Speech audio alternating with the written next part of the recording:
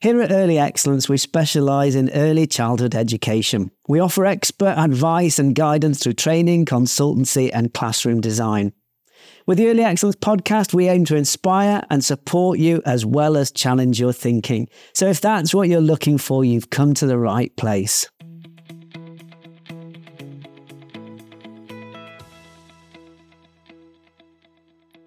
Hello everybody, Andy Burt here. Welcome along to episode 100 of the Early Excellence podcast. Yes, that's right, you heard it right. Episode 100. We made it to 100 episodes. That's pretty good going, I think.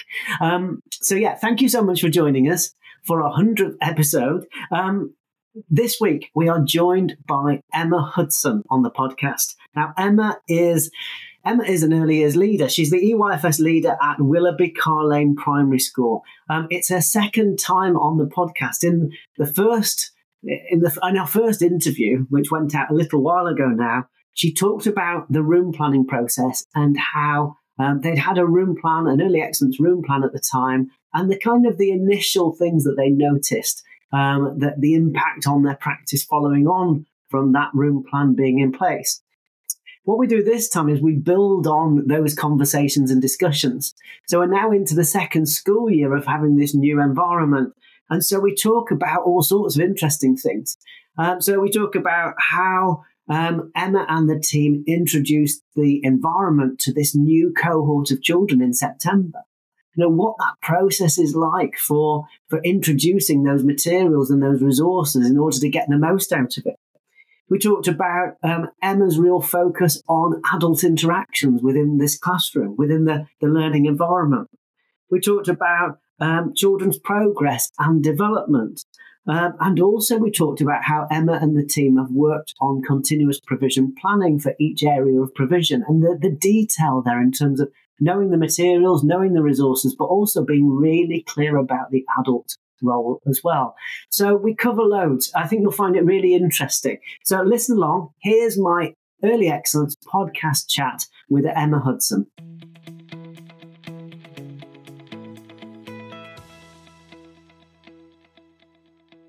Emma, hello and welcome to the podcast.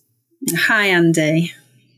Hi, lovely to see you. Lovely to see you. Now, actually, I've worked with you a few times, haven't I? So we first met as part of the room planning process. You got in touch with us because the school itself was having quite a big refurbishment, really. In fact, more than refurbishment, a real build, quite a lot of building work done specifically around the EYFS. Do you want to just explain a little bit about what was done in terms of the building work, first of all? Would that be okay? Yeah, absolutely. So like I say, we currently are a 2-form intake with 60 children.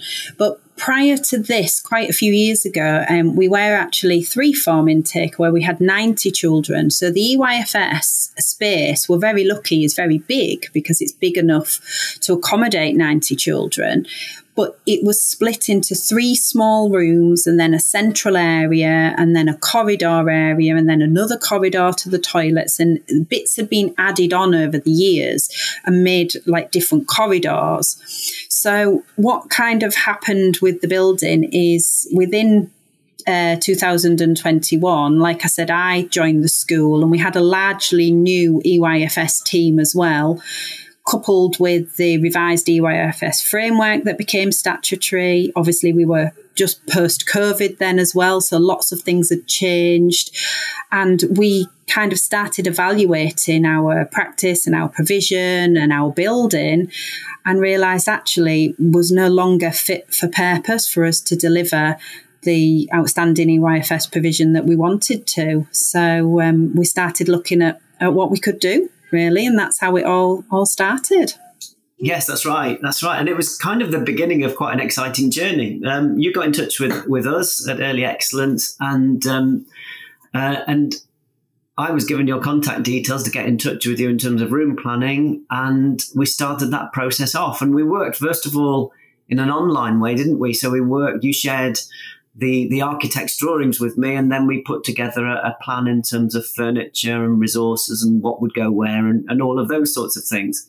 And within the first podcast discussion that we had that I mentioned just before, we talked about within that particular episode, within that particular interview, we talked a lot about kind of the impact there and then, didn't we? You know, that kind of, you know, what you'd noticed, what Sean, the head teacher at the time, had noticed in terms of the impact on the children, and also, you know, the difference in terms of that environment. You know, the real sort of the impact on the children, the impact on the staff, and also your reflections, kind of moving on from that as well.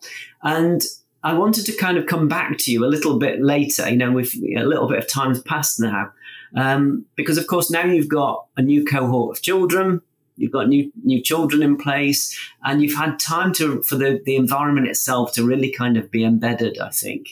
And so I wanted to come back to you really and to kind of just ask you about kind of how it's now working in practice. So not that sort of first kind of exciting time where you've got the new environment and you're finding your feet with it, but actually in practice, now that practice is embedded, what's that like?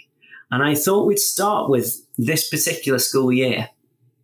So, you know, if you think back to September, okay, you've had kind of one school year with the children with that new environment, and now we've got this new school year starting in September.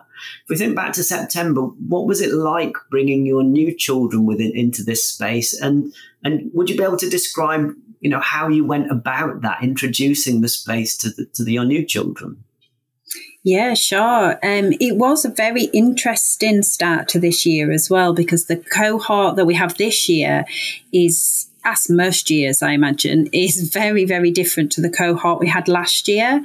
And because everything was new to us as a staff team last year as well, we very much felt that the children were from last year's cohort were very much part of our development last year as well. So this year it was actually equally exciting to introduce what we'd really refined last year to a new cohort. What we went prepared for, and we suddenly realised, was we hadn't realised how much we'd enhanced last year, and those enhancements had actually become part of our continuous provision over the year. So we noticed very early on in September that actually we had too much provision out. We had too many choices. We needed to refine and strip back almost to the kind of that core continuous provision that we'd planned for, that we'd spent the year planning for. So very quickly in September, we all said we need to strip this back, and we need to go back to the planning and work out exactly when we're going to put these enhancements back in place, and then they will become part of our continuous provision again. Because we did have a very messy and a very disorganised first start to the first few weeks of the term. But then once the children had become familiar with the environment, familiar with the room, because like I said, we do have a very, very big space, really. And the children had got used to where things were. We have our little mantra, which I know lots of people do, which is choose it, use it, put it away, and the children tell each other. And once the children had become a lot more familiar with that, then we started to add in more enhancements based twofold, really, some on the children's interests and some on the progression that we wanted to bring to the environment as well. So they are still very much a different cohort. We do still have to keep mentioning that the torches don't work if you put them in the water tray, and investigating why that's not happening and why that's not working anymore. So they are a different cohort, and I do wonder how over this year whether we will introduce as much enhancement, because this cohort seemed to require a lot more adult interaction in order to know how to use the resources and to understand and learn and investigate how the different resources can be used. So it'll be interesting to see how the year pans out and how our enhancements will differ from what we were able to offer last year. Yes. Yeah. No, I think that's really interesting. I think that's quite a common thing that often I think anyway, we always forget kind of what that starting point was like. You know, I think it's always a bit of a shock anyway. You know, you get to the end of a school year with a group of children who have really moved forward dramatically, you know, within that time that you've had them. And then we finish that school year and you're all set, ready to start for September. And it's always a shock. You forget actually just how tiny the children coming in are, and how actually they haven't had as many experiences and they haven't had that time of development in the same way that the children who left you had. So it's always a bit of a shock anyway. But yeah, you're right. I think from one cohort to another, actually, our experiences and their experiences vary dramatically, and you see different behaviors quite often. And I think you're right. I think it's always really important to go back to, if you like, the basic core provision, although it's not that basic in a way, but you know what I mean? That kind of actually what are you always going to have available and how will the children use it is really the priority for the first, however long it takes. If it takes a whole term, all the way through to Christmas, then fair enough. That actually, if it's about just getting the room working really well before you add anything in, then actually that's worthwhile. Because I think you're right. Yeah. So I think, because otherwise I think if you you can't rush that stage. If you try and rush past it, which I think is a common thing, I think people feel pressure to kind of rush past that sort of introducing everything well. If you do rush past it, I think it kind of comes back later on, kind of to bite you almost. So that kind of, you'll be trying to do other things and have lots of interruptions because the children are just not using the materials or the resources well. So I think it's always a very important thing to do and to prioritize early on in the school year, really. So I think you're absolutely doing the right thing. And I think it's been really interesting as well, because once we realised that, it opened our eyes to how much we had developed the provision last year, because you do forget what you've added and when you added it and why you added it. And also it made us go back very early on as well to focusing heavily on our interactions with the children. So September, again, like you were saying, we didn't want to rush past those interactions. We wanted to really focus on them. And that was a key way that we introduced the provision to the children, was through them using the provision and our interactions with the children. Because in previous times, the children would have been demonstrated to how they should use each resource. But obviously, I don't know. The funnel to me is a party hat to a 4-year-old who's just started school. So it's that kind of like, we wanted to be there whilst they were exploring these new things and help them develop their thinking and their friendships and their ideas around how the resources could be used, and also help us to audit if we had actually put the right things through, where these real open-ended resources that could be used in a variety of different ways. So it did make us stop and think, and you hit the nail on the head when you said not rush through that stage, because that's been really fundamental this year. Yeah, absolutely. The other thing that I wondered about as well is that, of course, that then makes us think about the role of the adult. That actually, for the adults have got to appreciate that that's an important stage. And so the adults really need to know when they go into each space what the resources are called, what the possibilities of those resources are. All of that planning stage in terms of continuous provision, all of that is also about not just about what's available, but actually what will the adults do when they're in this space. Does that make sense? Did you find that at that point you had to have conversations in terms of the adult team about actually, your team there, what you're going to do when you go into these spaces, when you're there alongside children, what sorts of things you can do, or are your adults there with that already, maybe? I think there's always space for having those discussions again, for all of us as professionals, because like you say, as the year goes on, you forget how small these children are and how did you get those children from that point to this point. We focused very, very heavily last year and continued this year on developing staff skills, especially around interactions, because that's something that just wasn't happening before for a variety of reasons, for resources, for the room layout, for staff time and workload. So last year we focused really, really heavily on the purpose of interactions, what we could get from interactions, and also showing the wider school staff as well that it may look like you come in and we're playing, but that has actually been really carefully thought out what we are doing. And one of the key things we did last year that has developed further this year is we did a lot of coaching last year as well. So I joined a lot of the staff within the areas, within the provision, and we kind of just talked through different interactions and kind of watched one another and just kind of worked together to really develop the role of the adult and what we should be doing if we're not leading something directly.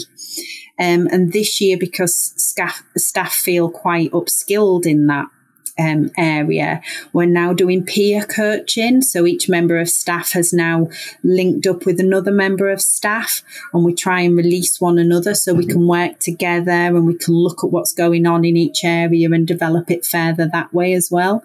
So that's been a really fundamental thing for us, is the coaching. That's been really No, I think that's really interesting. That it sounds like a really sort of a positive culture of kind of moving forward together and appreciating that we've perhaps each got skills, each got particular skills or strengths, but also each of us probably could learn and develop more. And that kind of openness really, I think, is interesting in terms of moving that practice forward. Definitely, because I mean, it's been a huge shift, not only kind of in the building, but also in what we expect staff to be doing, and why and how we can make that effective, and allowing staff almost the time, and that I do expect to see you playing in the water, because, don't feel that you're not doing anything. I know that you are. And to kind of bring that on as well, we have a weekly team meeting, and as part of that, we all discuss one interaction, a very brief section of our meeting, but we all come and we all discuss one key interaction from the week, whether that's a positive interaction, an interaction that's not gone how we wanted it to go, one that we'd like to follow up, or one that we'd like to just share and pass on. So we try and keep interactions at the heart of everything that we do. And that's been really useful as well. Yes, yeah. No, I think that sounds great. Again, I think a really positive culture, that appreciating that actually we don't always get it right. Because as adults working in the early years, even very, very skilled adults who know exactly what they're doing, they don't get it right every time. There are some times where actually you go and engage with the children and that child just isn't in that moment ready to have that conversation, and they move away. But then at other times, actually, you have that conversation and it works really well, and you move that learning forward. It's not always something we always get right, but we learn from it, don't we? We keep moving forward with it. Yeah. Yeah, very, very interesting. Can we go back to the children, if that's all right? I want to ask you about this particular group of children. So you mentioned that actually, you'd really needed to strip back the provision. You'd really needed to kind of focus back on actually what did you start with in terms of continuous provision. So to take away the enhancements and to start with actually what's in a blocks area and the small world area, what's in the water area, why is it there? All of those sorts of different sets of resources that will be there as part of your continuous provision. And so you've gone through that process during the autumn term of really going back to introducing those materials and getting staff and children using those materials.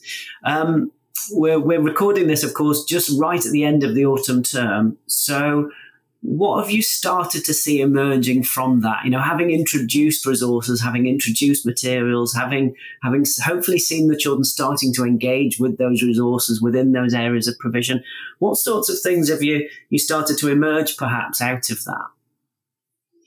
Well, we've definitely started to see a lot more cooperative play between the children. There was very much a culture of mine in the first half of the autumn term. So children were finding it very difficult to share. Definitely, there were very much a lot of the children were playing side by side rather than playing with one another, and being very protective over what they felt they were playing with. And we've seen a real shift in that probably only over the last couple of weeks, where we're at that point where you think, is this ever going to change? Are we doing everything we can possibly be doing?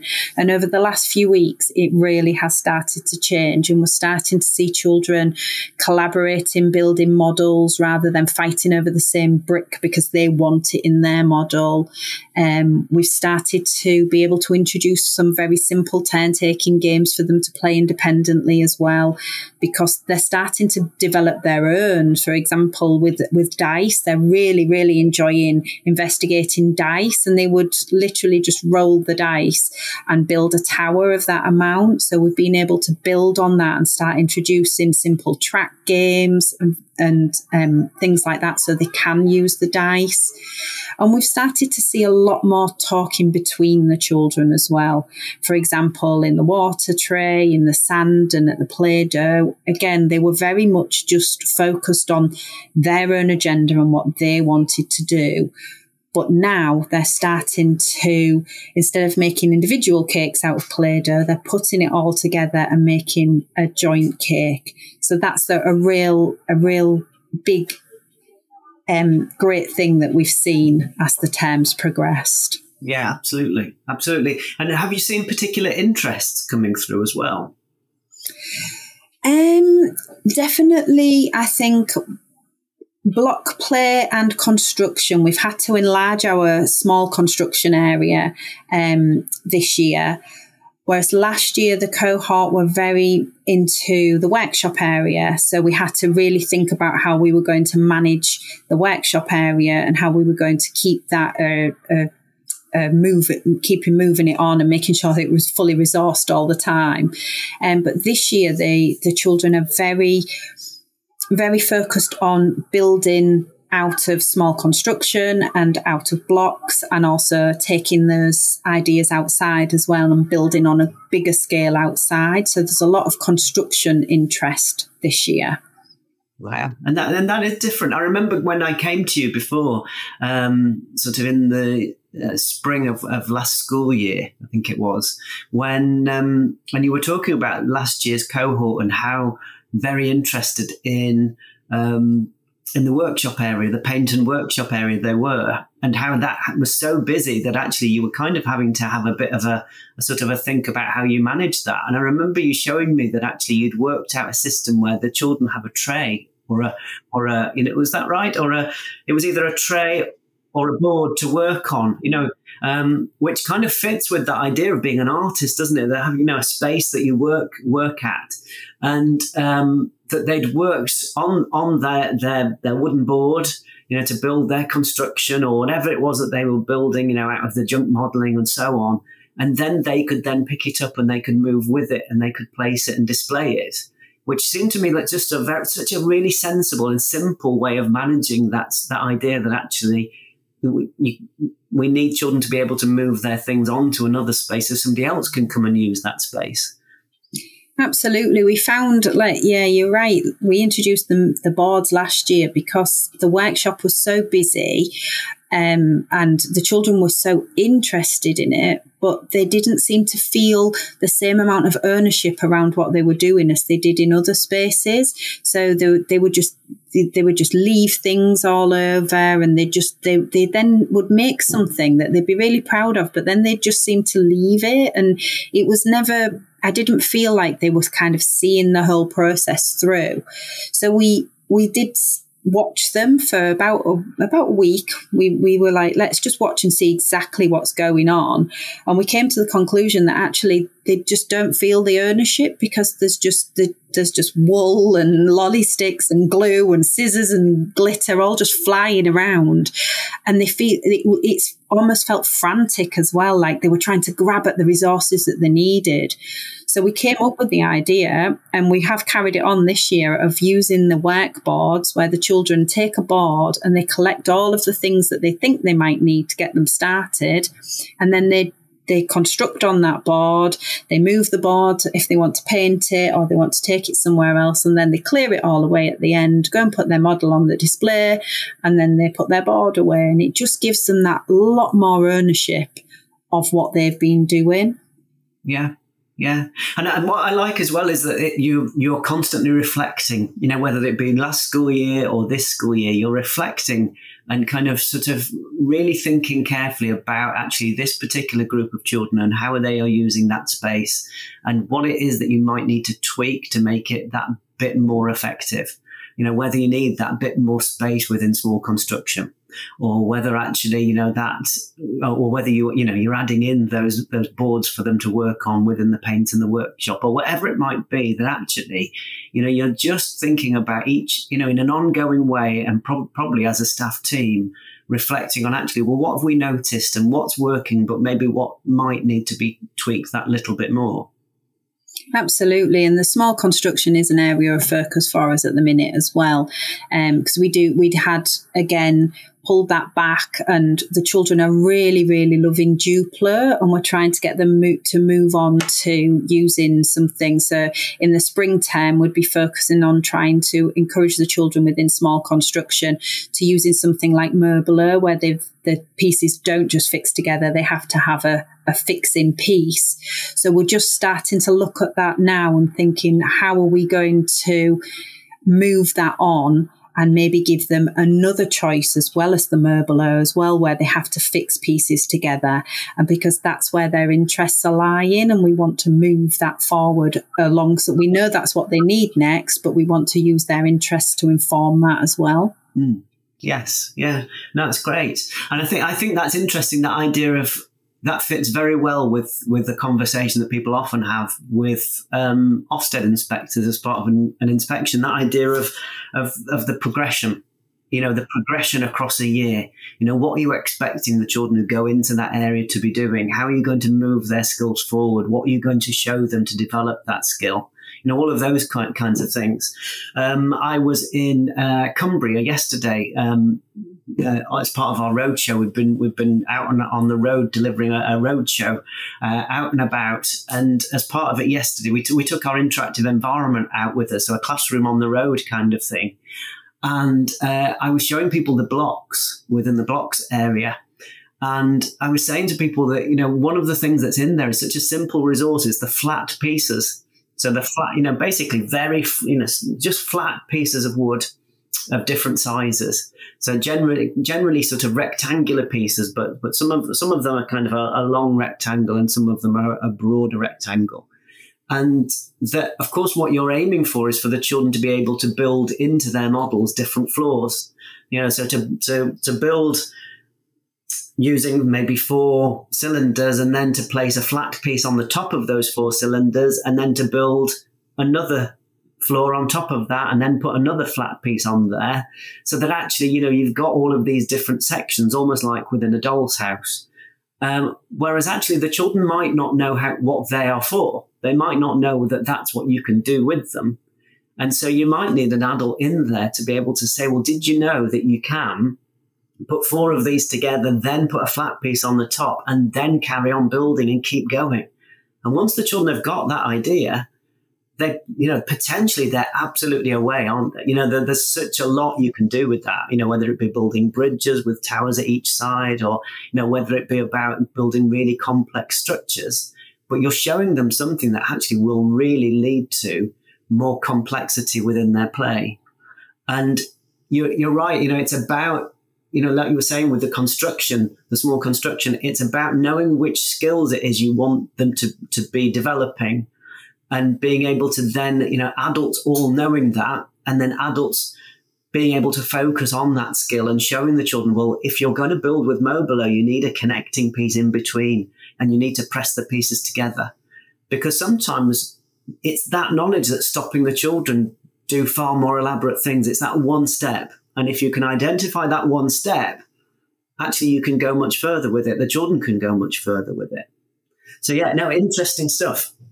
We've actually written, well, we're in the process of writing. Will they ever be done? I'm not sure. But we have done very basic plans along those lines of how we expect the progression of skills within each area to develop. It's based on, obviously, we've got an end point that we'd like the children to get to, but it's also based upon what typically children will do. As we've all put our heads together as a team and said, right, we know these children, we know what 4 and 5-year-olds are typically likely to do. So let's plan out what we will focus on as adults, for example, the Mobilo in the spring term, so that we've got an idea, like you said, the adults know what the next step within that area is going to be.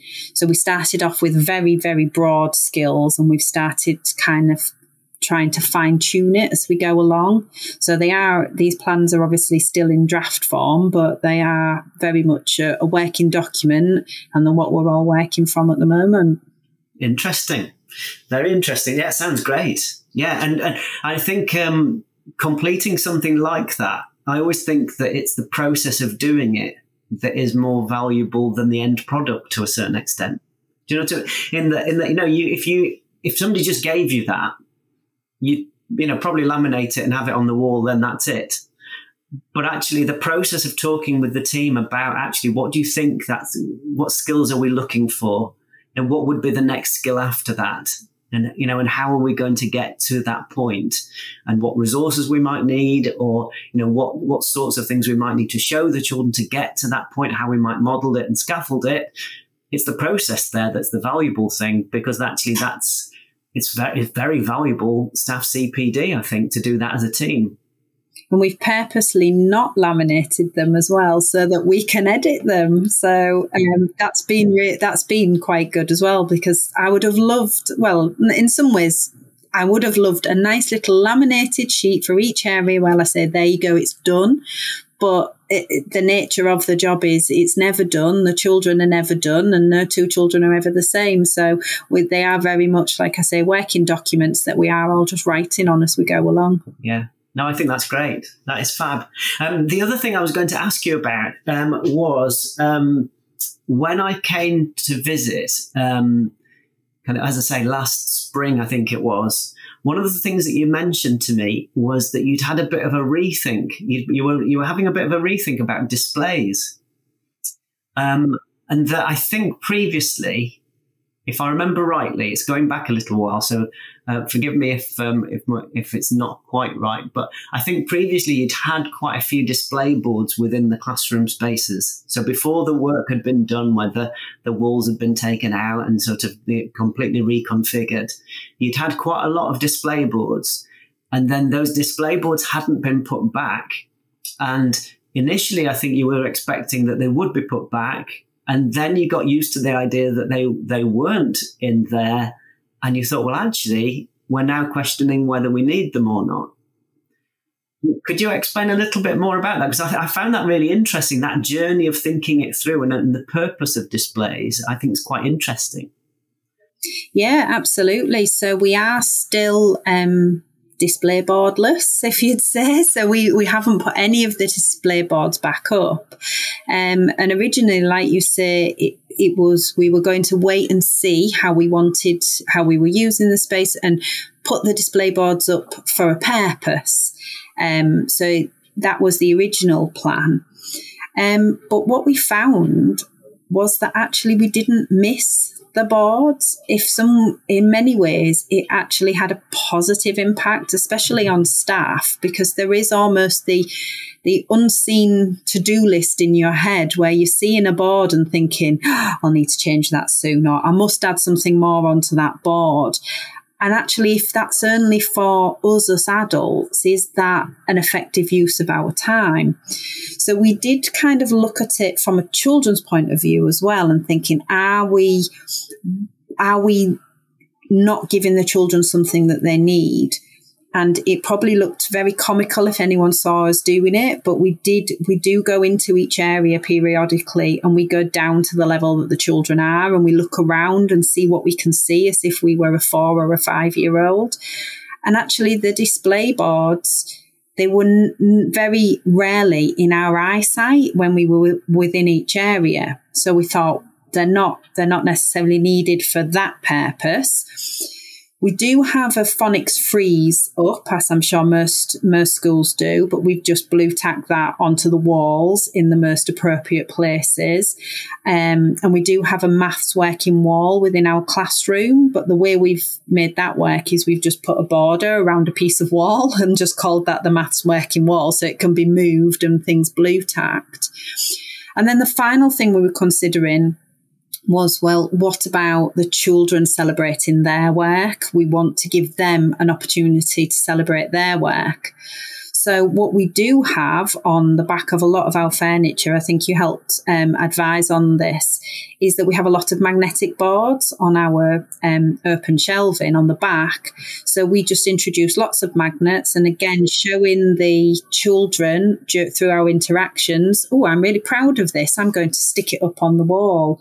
So we have lots of what I'd consider child-friendly ways of the children displaying work that they're proud of. So either putting them on the magnetic board, or we have lots of little clips, little photo frame clips that they can display their work on in different areas.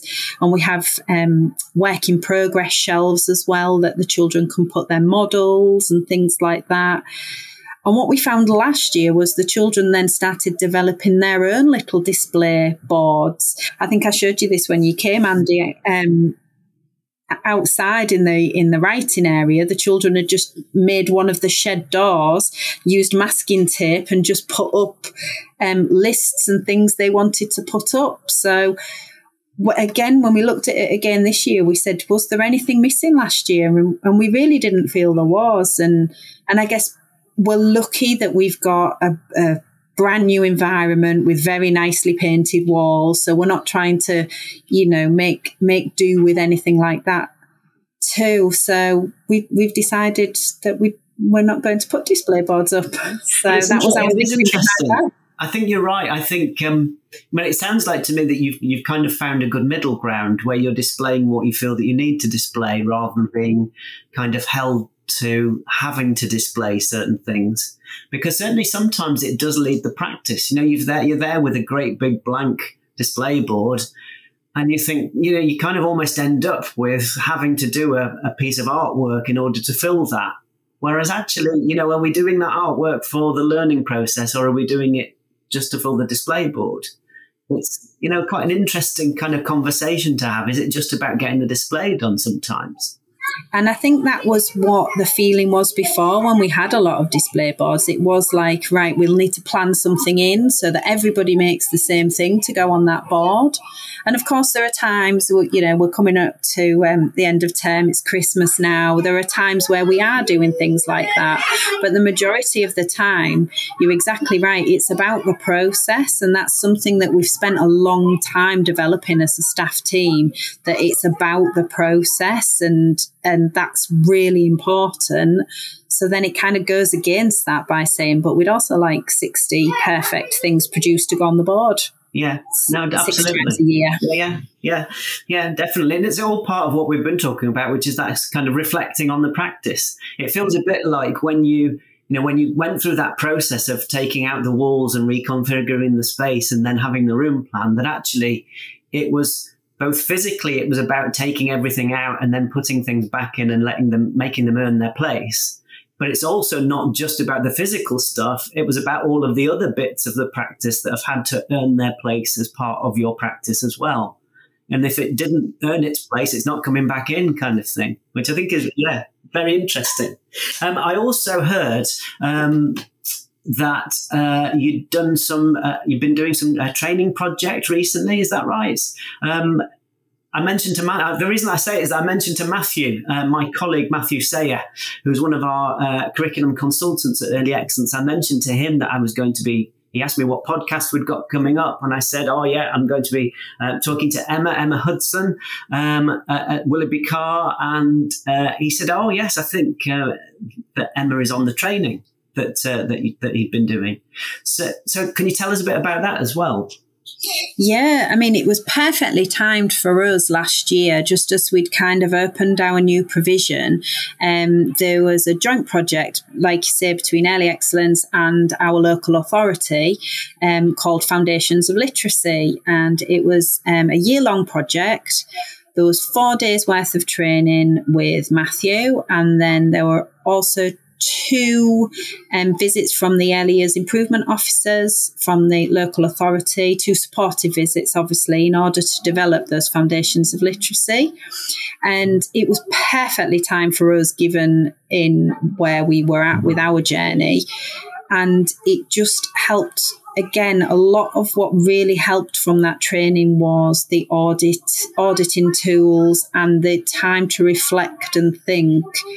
And a key thing that came out of that, I think, from the very first training course for me, because we were trying to focus very heavily on interactions, but what we were struggling with was, I don't get time to do my interactions because I'm too busy doing all my other jobs, and then we've got to stop to do this and stop to do this and stop to do this.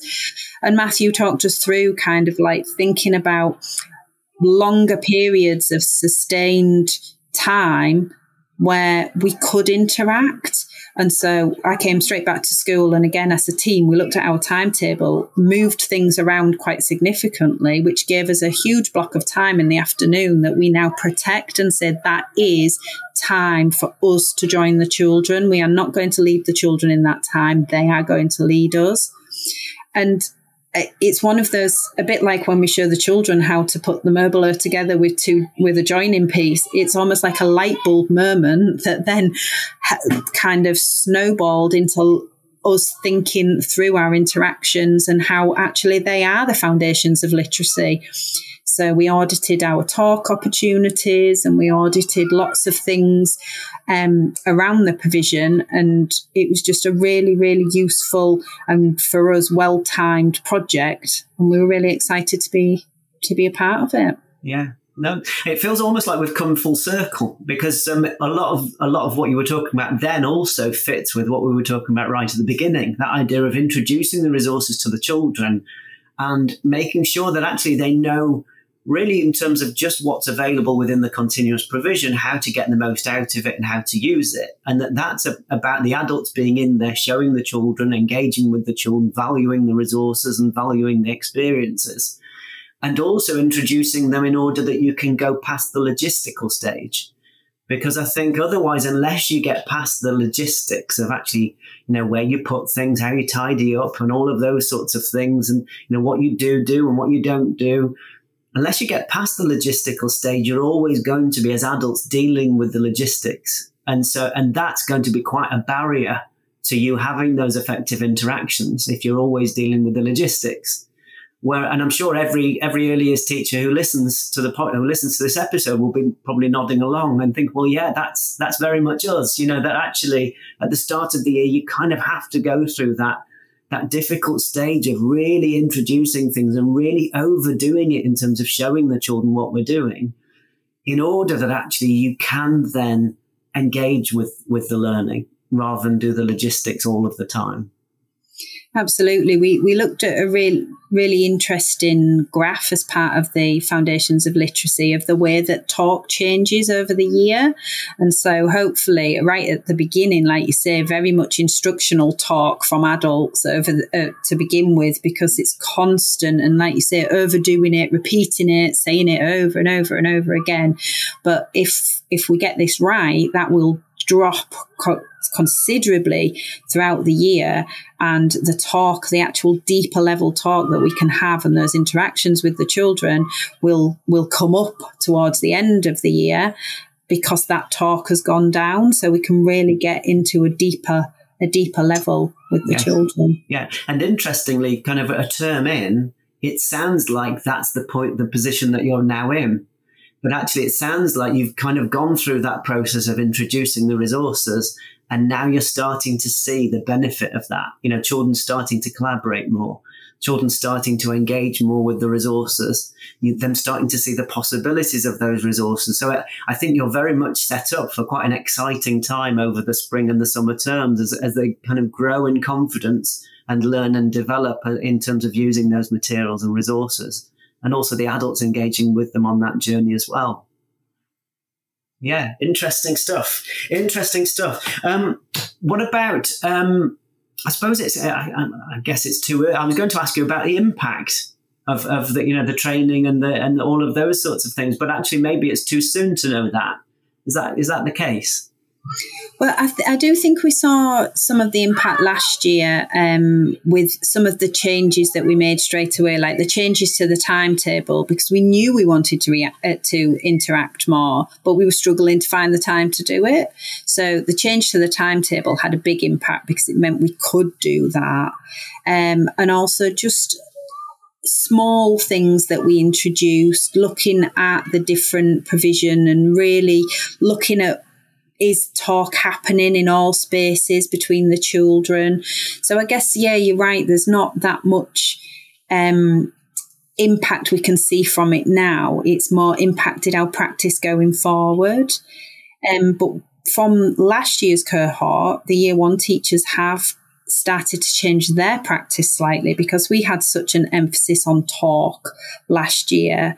They have looked at changing their practice slightly and incorporating a lot more talk into their lessons so that they could carry on the work that was started within foundation stage last year. So it's having a wider impact rather than just staying within foundation stage. Yeah. No, absolutely. It sounds like you're kind of broadening that conversation, as you and the team grow in confidence in terms of sharing your practice, that actually it sounds like you're starting to involve other people in it, the Key Stage 1 staff perhaps, or a subject leader, and so on, so that there's that wider conversation and wider knowledge and understanding about the practice. Yeah. And I think that's important when we've made such a big shift and a big change. Again, it's not just about the change on how the provision looks.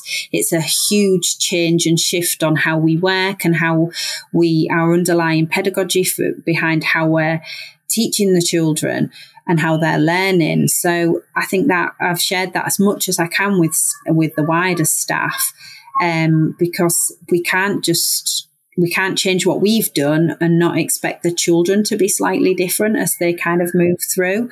So I guess that's starting with the current Year 1 cohort. I've had a very different early years experience to the one before.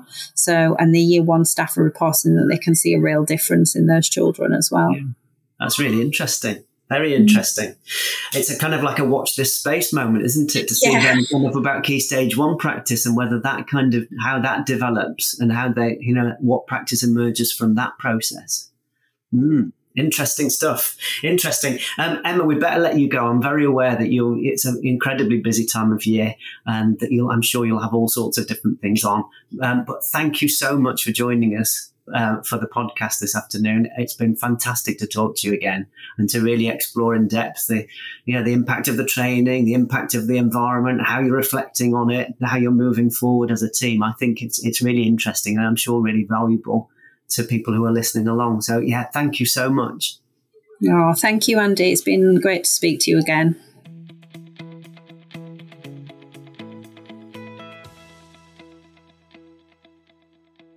So there you have it. Thank you very much to Emma for joining us for this week's episode of the podcast. I really enjoyed our conversation. We covered such a lot of ground there, talking about the role of the adult, talking about the learning environment and getting the most out of the learning environment, talking about the planning for that, all of that building on that room planning process. Really interesting stuff. Now, as I mentioned just before, all of this started really with Emma getting in touch with us at Early Excellence about this room planning process. And so if you're listening to this and that's very much where you are at the moment, then please do get in touch. If you're looking into refurbishing your classroom space, or if you're having some building work and you're looking at having a new environment, then get in touch. It's very much something that we do. So if you want to find out more about the room planning process, go onto the Early Excellence website. It's just at earlyexcellence.com to find out more. Or if you want to drop me an email, my email address is just andy@earlyexcellence.com. And I'm more than happy to go through the information with you. All right. Okay. Thank you again for listening, everybody. All the very best, and I will see you next week.